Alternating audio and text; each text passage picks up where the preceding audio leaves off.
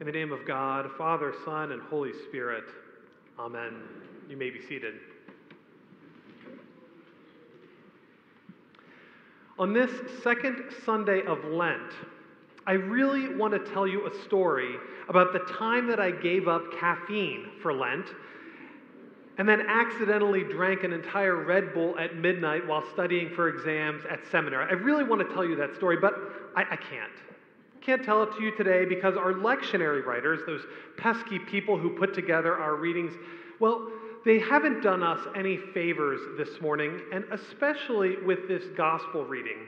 For some reason that I don't know or understand, they have decided to kind of start our gospel mid-story. So I have to back us up 4 verses or so and read to you the first 4 verses that lead into this pretty infamous story between Jesus and Peter and the disciples. So hang in there. We're just going to start again with the gospel for a second. Verse 27. Jesus went on with his disciples to the villages of Caesarea Philippi, and on the way he asked his disciples, "Who do people say that I am?" And they answered him, "John the Baptist, and others Elijah, and still others one of the prophets." He asked them, "But who do you say that I am?" Peter answered him, "You are the Messiah." And he sternly ordered them not to tell anyone about him. And our passage picks up with this verse. Then he began to teach them that the Son of Man must undergo great suffering. And on we go into today's gospel. Now, this story, especially that little intro, is pretty famous. And in church language, we call it Peter's confession. You are the Messiah, the Christ. And we see it both in Mark and in Matthew. In Matthew, this is a very positive story. It's Peter understanding something that comes from divine origin. And Jesus even said, you didn't get this from human minds, you got this from a divine place. And kudos to you, Peter. But Mark, our reading for today, takes a much different tactic with this little story between Peter, who represents the disciples, and Jesus. This is actually a contentious story. There's an interrogation that is going on where Jesus is interrogating Peter and the gang, trying to understand what the word on the street is about Jesus. And when Peter comes to that great ta-da moment, you are the Messiah, the chosen one, Jesus actually rebukes Peter eventually, because Peter doesn't quite understand what's going on. And so today we come to a gospel that is really a crossroads between who Jesus understands himself to be and who Peter and the disciples understand Jesus to be. And this is a crossroad at the very foundation of the rest of Jesus' ministry. It's going to decide how Jesus is going to behave and how the followers of Jesus are going to follow him. So before we get to that, I have to tell you a story. Of course I have to tell you a story. And I told the 8 a.m.ers I was thinking about not telling this story because it's about my mother. And it turns out there are a couple of visitors here today who have known my family for a long time. So if I need some backup, I've got some backup in the crowd if she's watching online. I apologize, Mom. It's not that bad. My mom's a realtor. She's been a realtor for probably 35 years at this point. And I want to tell you the story of buying my house here in Florida 10 years ago. 10 years ago, I was hired as the associate down in Palm Beach Gardens at St. Mark's. And before I came down to start, my mom and I did a scouting mission to find a house. And after looking around, she found a realtor that was very good, and we went together. And we found this house that was wonderful. It was right by the Gardens Mall. So we started the negotiations, and my mom said, in order to get the best price, this is 2014, right? So in hindsight, it is the best price. But she said, write a letter. You can't really talk to the seller, but the realtor can send it to the other realtor, and then the seller will get your letter. So I wrote this really beautiful letter. Dear sellers, my name is the Reverend Sanford Groff. I'm a humble priest in the Episcopal Church, moving down here from Baltimore, and on I went, you have a beautiful house, and I can't, make it a home and all this kind of stuff. Please accept my offer, which was, of course, under the asking price. They did not accept the offer under the asking price. They didn't budge. They didn't even do anything. which bothered my mother, of course. And she's good. She's a very, very good realtor. She wanted me to get the best price. So she began to work with our realtor down here to come up with different strategies. She said, oh, you can get a seller's credit for this, and you can have the inspection and kind of point this piece out, and that'll get you a little better price. And we went back and forth with our realtor and the seller, and they didn't budge. They just kept on keeping on. And I didn't really know what to expect. When you buy a house, that's the biggest purchase you're going to make. And it becomes this really kind of stress. If you've ever bought a house or multiple houses and you're not like an investor of houses, you know how stressful it can be. And my mother's always said that. She said, buying a house is one of the most stressful things you will do in your life. And so I found myself just wanting to sign the paper, just sign the contract and buy the house. And my mother wanted to get the best deal. She knew what she was doing. She knew there was a better deal out there if only our realtor would do certain things with their realtor and get a message to them, and it went back and forth and back and forth and back and forth. So one day, after a while of this, it probably was a couple days, it really wasn't that long, I'm being dramatic, but my realtor called me and she said, Sanford, either you need to just sign the contract and buy the house, or this thing's going to fall apart.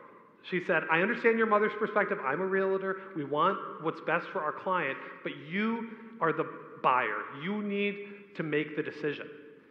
And I realized I realized I needed to put my big boy pants on, right, and make the decision. And here's what happened.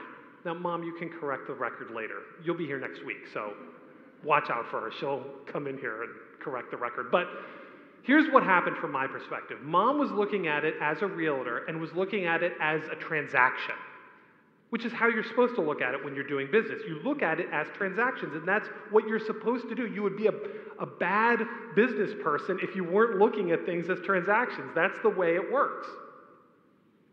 I was looking at it with my heart.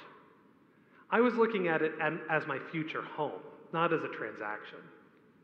And as my mom told me on the phone later that day, you've already fallen in love with the house. Game over. You've already fallen in love with the house. And it's not a bad thing, right? But they were two different ways of approaching the same thing. It wasn't a problem, the same thing. And I ended up, of course, buying the house, right? And it's all been great. And now we get to look forward to moving into an even better, even nicer house called the Rectory here at Good Shepherd Episcopal Church, just down the street. It's getting renovated. So we are very excited about that. But here's the thing. At the Crossroads, it wasn't just that a decision had to be made, it was that a whole philosophy had to be adopted in order to make the decision. And for Jesus and Peter, that's exactly what's going on. They're at a crossroads about what it means to be the Messiah. Now, Peter, for his part, he didn't just dream up what the Messiah was. He didn't just decide that he knew what the Messiah was. He inherited a long history, centuries of history in Israel of what the Messiah was going to be and what the prophecies about the Messiah was going to be. And what he had inherited was that the Messiah was going to be the new king of Israel. The Messiah was going to be a military leader who was victorious and was going to be able to cleanse the land and bring back the state of Israel in its grandeur, in its brilliance. And Peter thought that was Jesus. Peter thought that he was going to be the one who was going to form an army and come into Jerusalem and kick the Romans out and take it over from the religious authorities who were sideways on things. And he thought that he was going to be the right-hand man of the future king of Israel. But that's not what Jesus expected. And when Peter confessed, "You are the Christ," Jesus said, "You're right. And I'm going to suffer, and I'm going to die, and on 3 days I'm going to rise again." That was the wrong answer for Peter. That was not what he was expecting. He was twisted around on that, and he pulls Jesus aside. I can just imagine it. Peter these guys are young, right? Jesus was all 32 or 30 years old. These guys were young, pulling Jesus aside away from the disciples. "Jesus, I think you're a bit confused. That's not what the Messiah is. You're the Messiah. You're supposed to take over. You're supposed to win. You're supposed to go to war. You're supposed to have your throne and rule Israel. That's what you're supposed to do. And Jesus, realizing that Peter was speaking in a hushed tone, decided to go total opposite and make sure everyone could hear him. "Get behind me, Satan!" Jesus exclaims, looking back over his shoulder at the disciples to make sure that they got the message too. You've got your mind not set on divine things, but on worldly things, on temporal matters. You need to kind of switch your thinking here. So Peter and the disciples had a choice, because Jesus was trying to build a group to follow him. And the choice for Peter was between what he had expected and the worldly goods that were going to come out of it from his perspective, political ends, national ends. He was going to have economic ends that were good. But Jesus had something different that he was offering, and that was something not temporal but spiritual, not something finite but infinite. Not something that was based in the world of people, but something that was of God.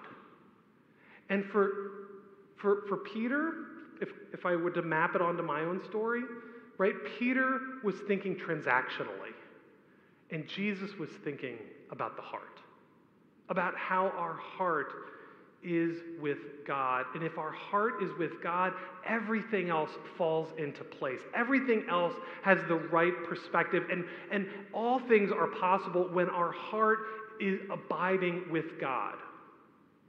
So, we have this crossroads and we kind of know how it ends. We'll talk about that later. But for today, we're second Sunday of Lent. What does this mean for us today? How do we even, we're not at a crossroads. We agree with Jesus. Yes, Jesus, we know you're going to go through the cross and the resurrection. We're done. Check. We're good, right? Here's the thing. You and I are always in tension. You actually more than me. Father Derek and I, we get to just live spiritual lives and think about spiritual things, and we've got vestries and all sorts of other people to worry about the temporal matters. But for you, who are business people, who are out there in the world, there is a tension. And my invitation to you this Lent is to put yourself in the crossroads with Jesus this Lent, just in some small little way. And here's a suggestion. If you are afraid of something, if you're afraid of something in your own job or in your own life, something afraid in your own house or your economics, or maybe you're afraid of big political matters in this particular year for some odd reason, I don't know why, and let's say that's a fear of yours. Well, this Lent, my suggestion is to take a look at that fear and to acknowledge the fear and then put it in relationship, in dialogue with the Holy Spirit. Let yourself come to a crossroads with Jesus this Lent, so that you might see, as Peter saw, that Jesus provides a spiritual answer to your temporal question. Not to fix the temporal question, not to make that question go away, but to put it in the right perspective. Because so often our fear drives the boat when really our faith should be driving the boat. So often we find ourselves just worried about whatever. You're like, why am I worrying about it? You look back in hindsight and you're like, why did I even worry about that? And in that moment, there's an opportunity to stand with Peter and to be truthful and to be honest with yourself and with God and to say, I'm really afraid of this one weird small thing that doesn't really matter, or maybe it does, and I don't know what to do. Let God this Lent come into that fear and provide an avenue of faith, so that your fear and my fear might be put in the perspective that is divine. It won't fix the problem, right? It might not even bring you to a decision, but what it will do is it will remind you that Jesus is right there with you through the Holy Spirit, giving you exactly the faith that you need to confront the days ahead. And the reason I know that it's okay to stand in the crossroads this Lent, the reason I know that it's okay to stand in the crossroads this Lent is because I've loved living in my house for the last 10 years. Amen.